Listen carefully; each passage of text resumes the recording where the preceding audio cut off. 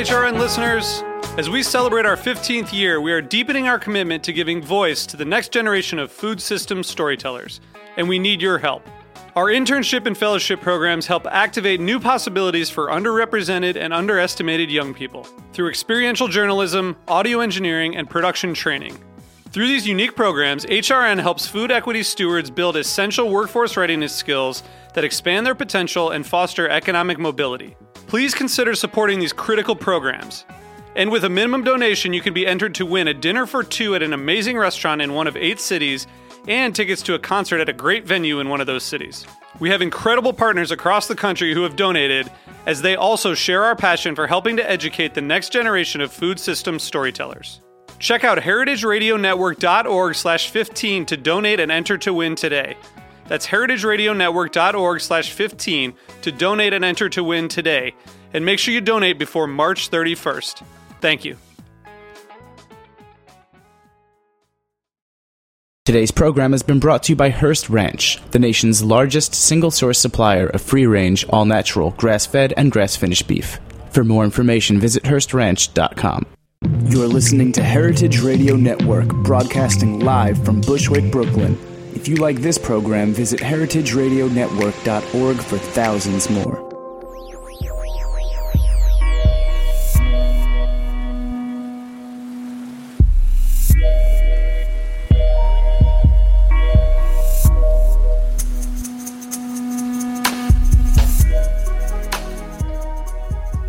All right, thank you for tuning in to the Heritage Radio Network.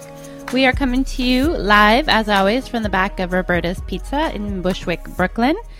And you're listening to The Farm Report. I'm your host, Erin Fairbanks. And today we are joined on the line by a special guest, Shirley Richardson of Vermont Chevon. Shirley, welcome to the show.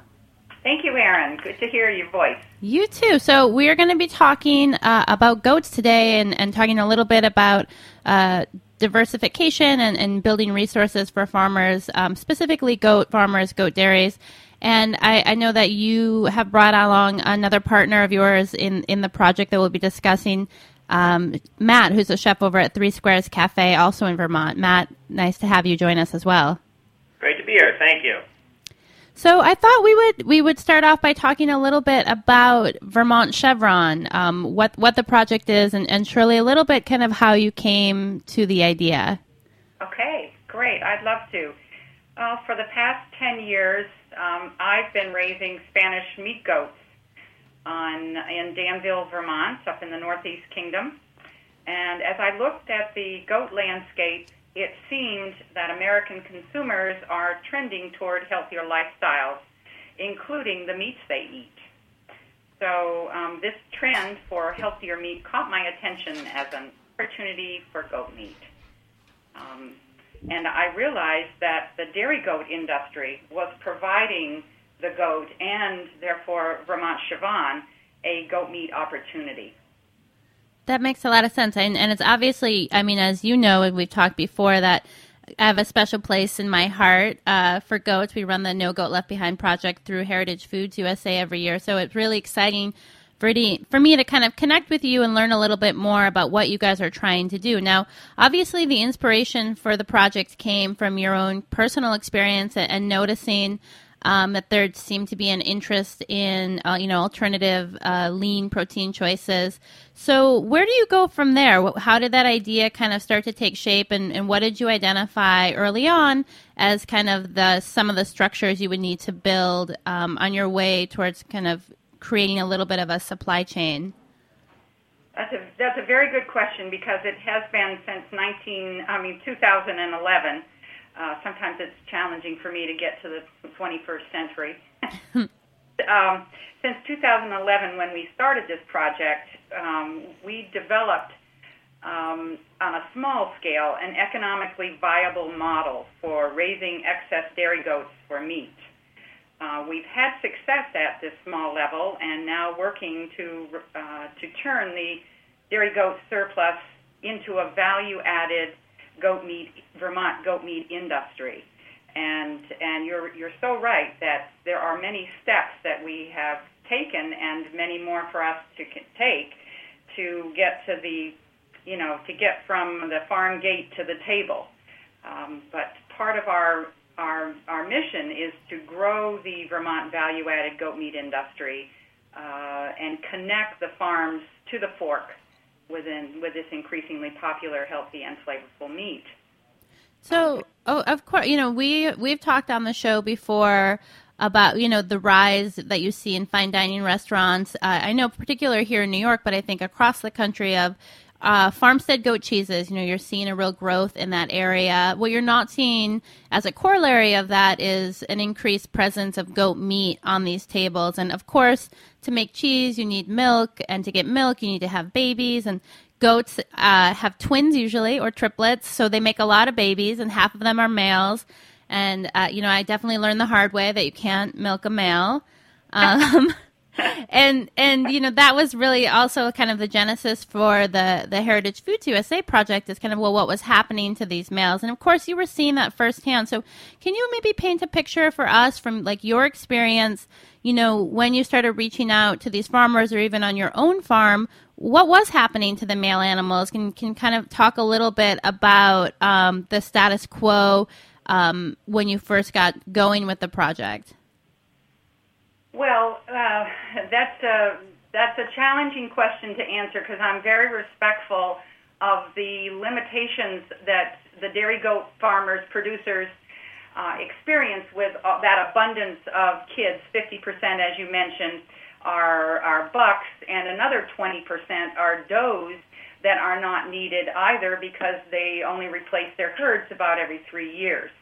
So there are, generally accepted, about 80% of the goats born on a dairy farm every year are considered a waste product.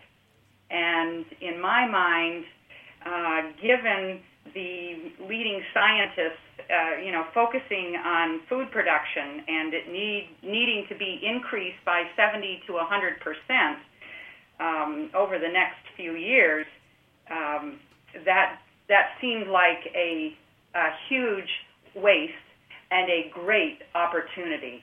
And you're right, the general North American population has not embraced the wonderful health benefits and the flavor of this lovely meat yet. I think it's increasing. The demand is increasing. As a matter of fact, the research has shown us that there are, since 1999, the amount of imported meat into this country from goat meat from Australia and New Zealand is just exploding. There's 25 million pounds coming in every year with a value of $41.8 million. But like we know, the North American population hasn't embraced it yet. Yeah. Well, I think that's like one of the things that I find so fascinating when we're talking about the dairy industry and goats in particular is, even though in the U.S. we are seeing a rise in goat consumption, that increase in demand is not being met by producers who have the goat here. It's being met, by these producers from abroad, primarily, as you said, Australia and New Zealand. And so, obviously that begs the question of why, and that's where we get into some of the work that your team is trying to do, looking at building these distribution and marketing lines. And so when you were kind of first getting going, was it a choice between doing direct-to-consumer, doing wholesale, working with chefs? I mean, who did you decide for Vermont Chevon that you wanted to be kind of selling the goat to, at least initially? Well, we definitely decided that selling the goat initially has been with the Vermont chefs.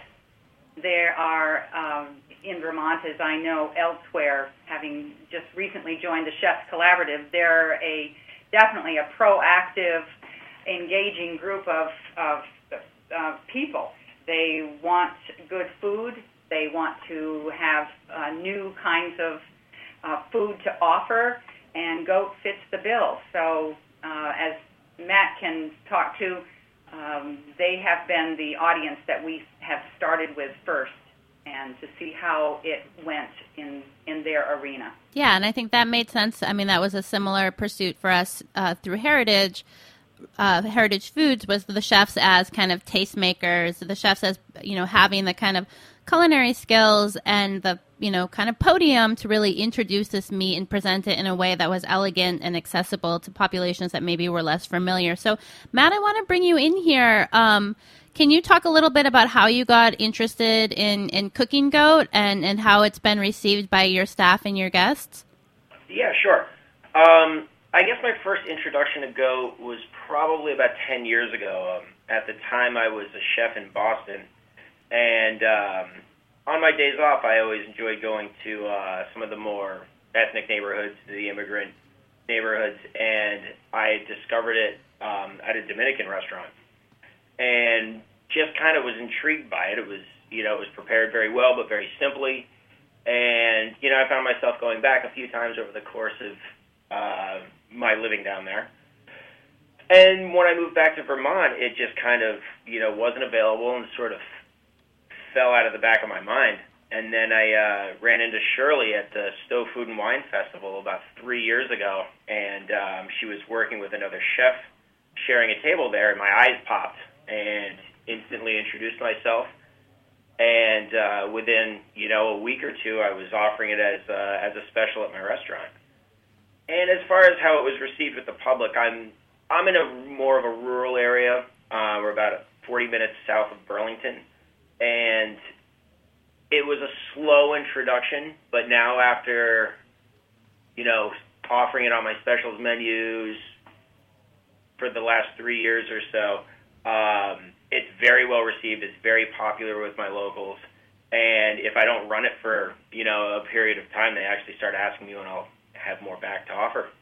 Oh, that's great. So, Shirley, I know one of the things I find very interesting about your project is that you kind of set about looking at creating some protocols or standards for the farmers that you were working with, essentially saying, this is the carcass size and the types of programs that we expect producers who will work with Vermont Chevon to follow. So how did you come to some of those decisions, and what are those? What does it take to be a farmer working with Vermont Chevon? That's a good question. It came from my own personal experiences with raising the goats since 2004. Just knowing that it's a process. It's a learning process to raise a top quality meat goat, especially when you're taking a dairy goat and bringing it up to a viable value-added weight, so that the end consumer, whether it be the chef, the butcher, the family, has an animal that has a product that is gives you enough meat to make a difference on your menu. So I also took the Langston University is a major goat research center in the world, and they have a web-based training program for meat producers. And I took that course and graduated successfully, and have a certificate. But more importantly, we knew that if our finishing farmers, which is how we identify the producing farm, is where we will purchase the goat at 5 days of age and put it on a finishing farm for the continued growth and development to the value-added weight. Those finishing farmers needed support and help and training, and so I went back to Langston and asked them to if I could use the standards that they had developed as part of our standards and requirements for growing the goats to that market weight. They gave me full access to those standards, and so that's what we are using. And I'm developing protocols, writing protocols that will identify specific feed systems. And we are also partnering with Vermont Creamery, where we'll purchase the animals, the kids, and we're also partnering with Vermont Technical College and their newly designed Ag Institute to do the research for us on the feed protocols. and other growing protocols that we're designing.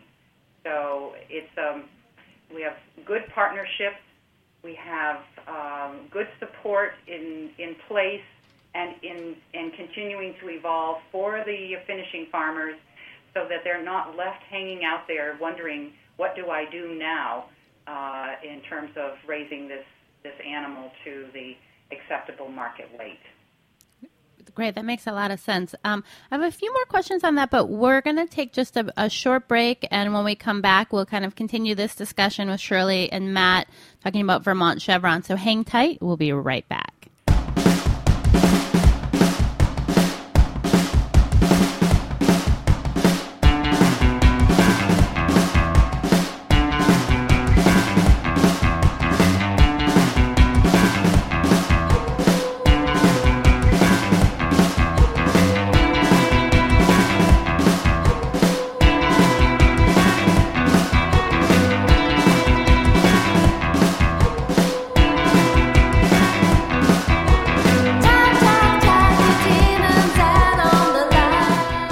You're listening to Lung by Iggy Dean on heritageradionetwork.org.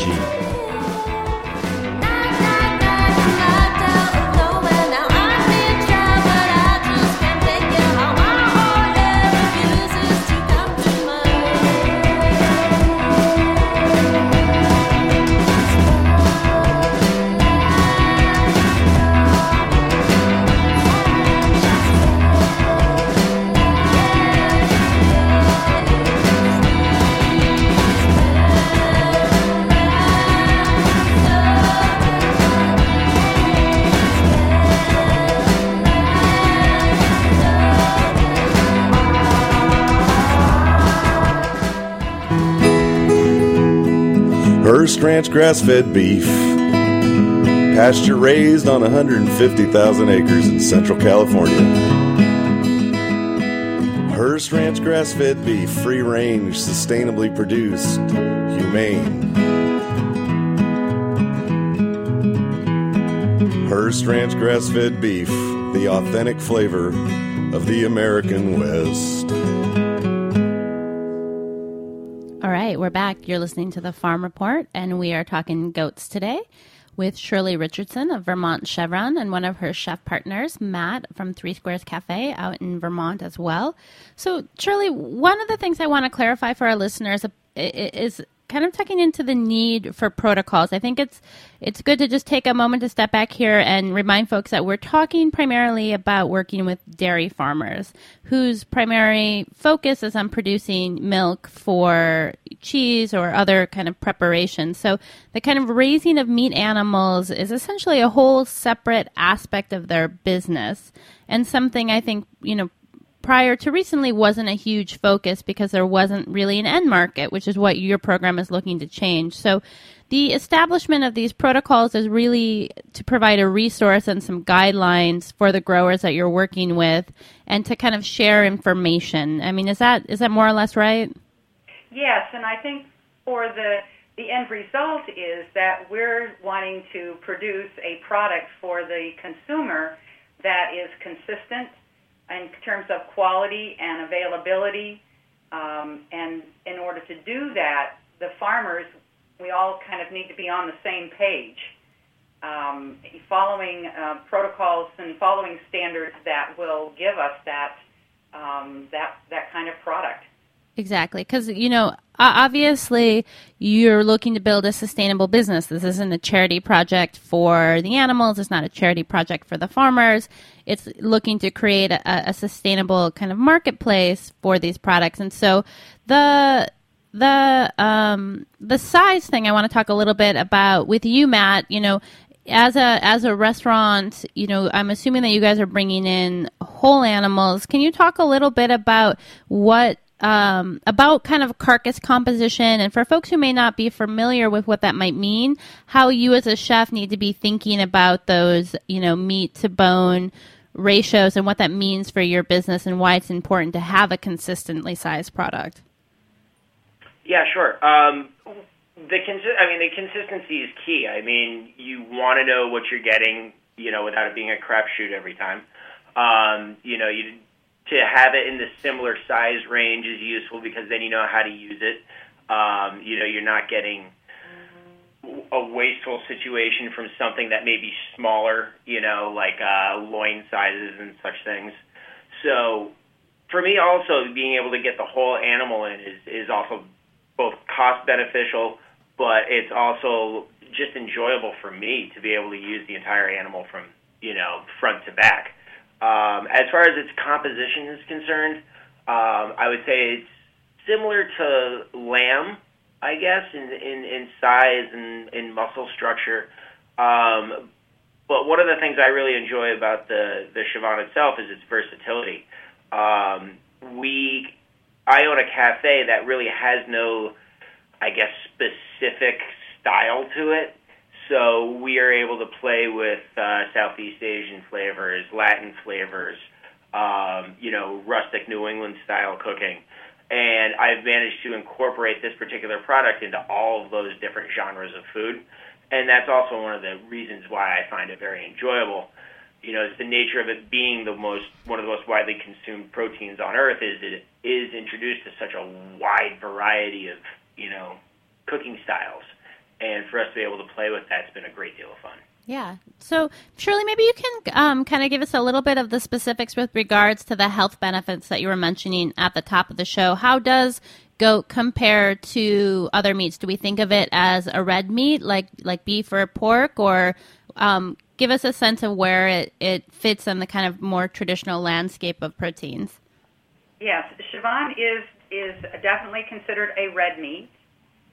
It is the lowest in fat and saturated fat and cholesterol, and total fat, saturated and, as I say, the cholesterol, than any of the commonly eaten meats, including skinned chicken and salmon. So goat meat has fewer calories, and it's a nutrient-rich source of protein, the same amount of protein as you find in beef, which is 23 grams. And it's also very high in iron, the highest in iron of any of the commonly eaten meats. So it's very healthy. The goat grows its fat on the outside instead of marbled inside like beef and pork, lamb. Those all have fat marbled within the meat, whereas the goat is very lean.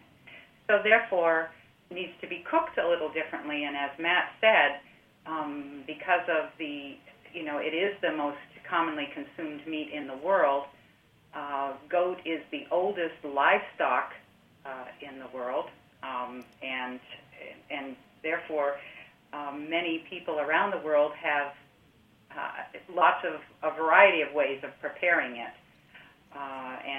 and currently braising has become a very popular way of cooking this animal.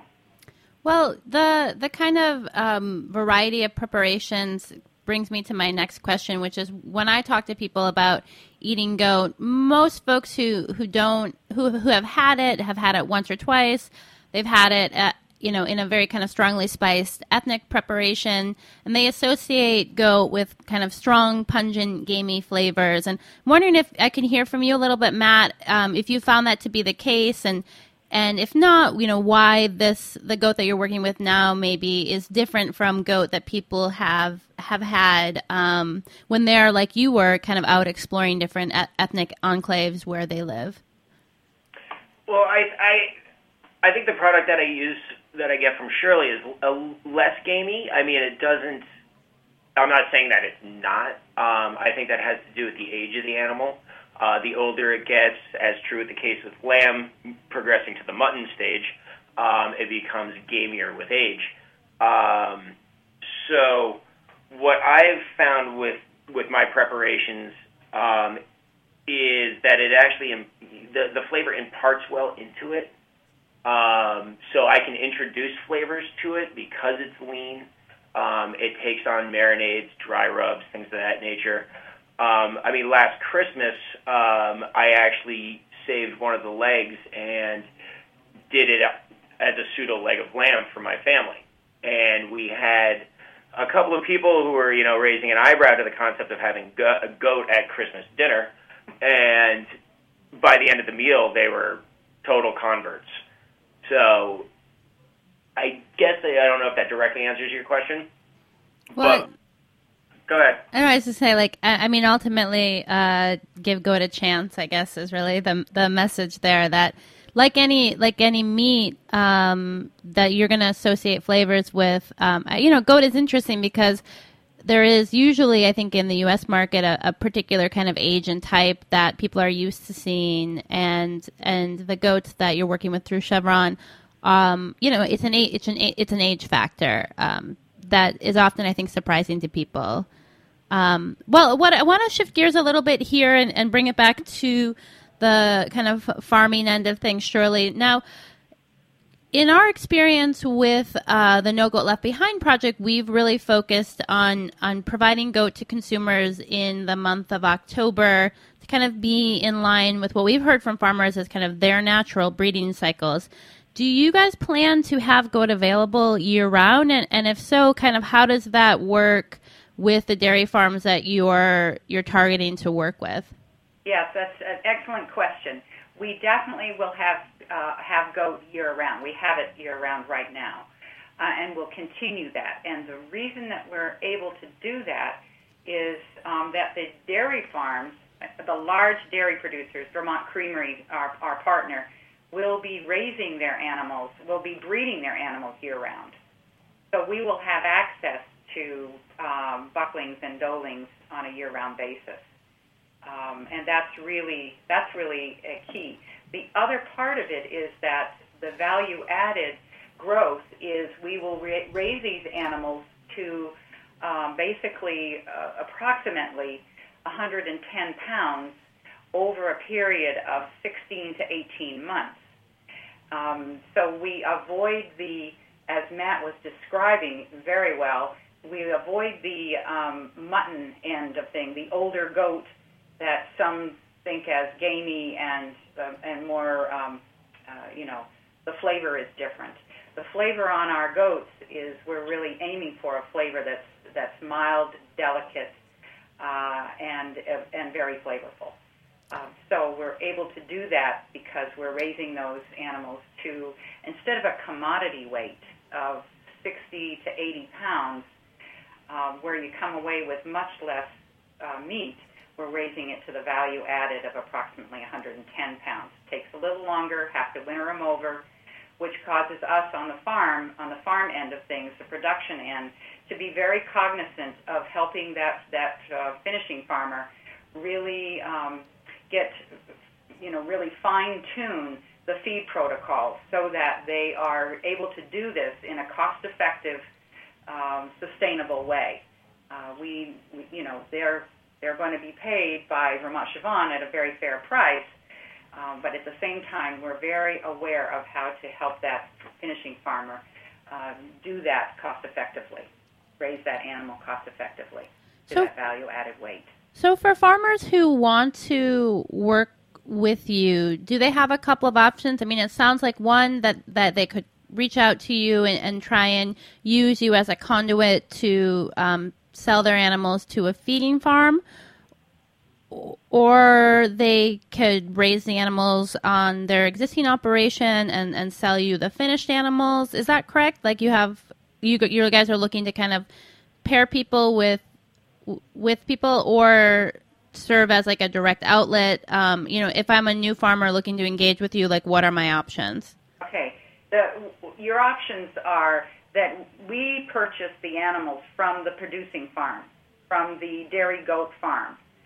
And most of our, to this point in time, now this may change, and that would be wonderful if it did, but most of our dairy goat producers really want to stay focused on their business, which is producing milk and producing cheese products.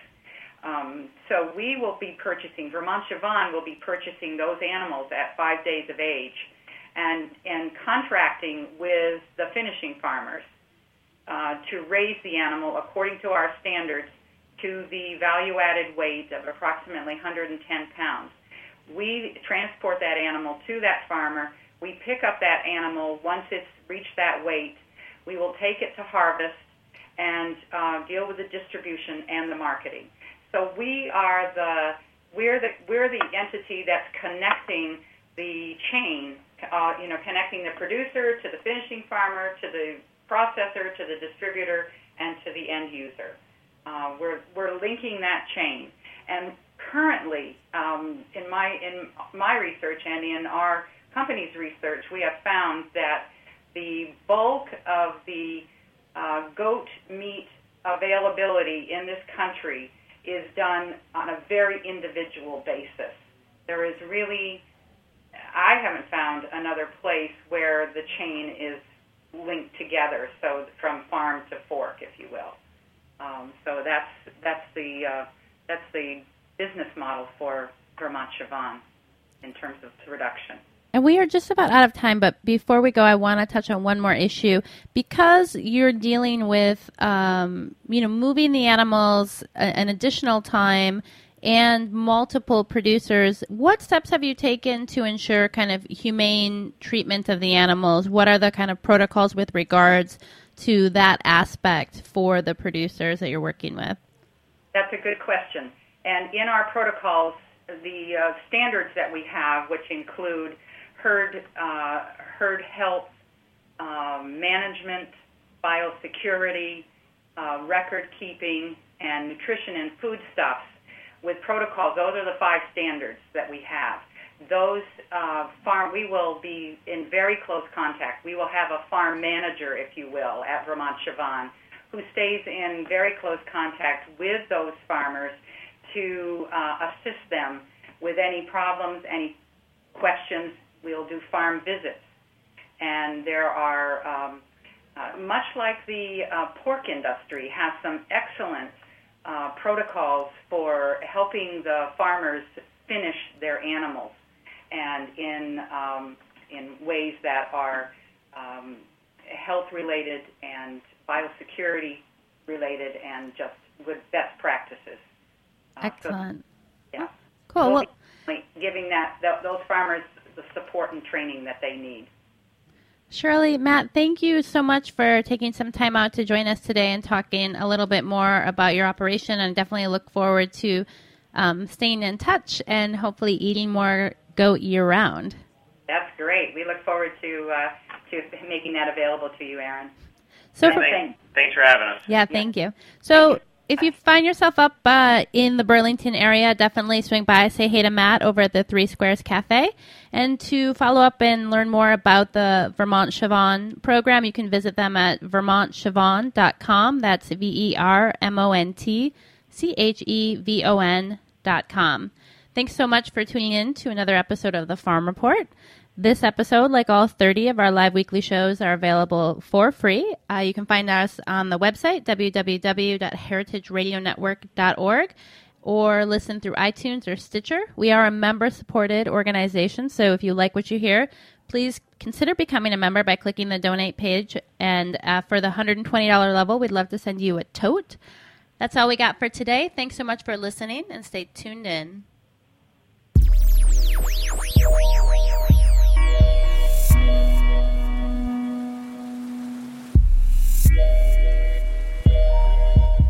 Thanks for listening to this program on heritageradionetwork.org. You can find all of our archived programs on our website or as podcasts in the iTunes Store by searching Heritage Radio Network.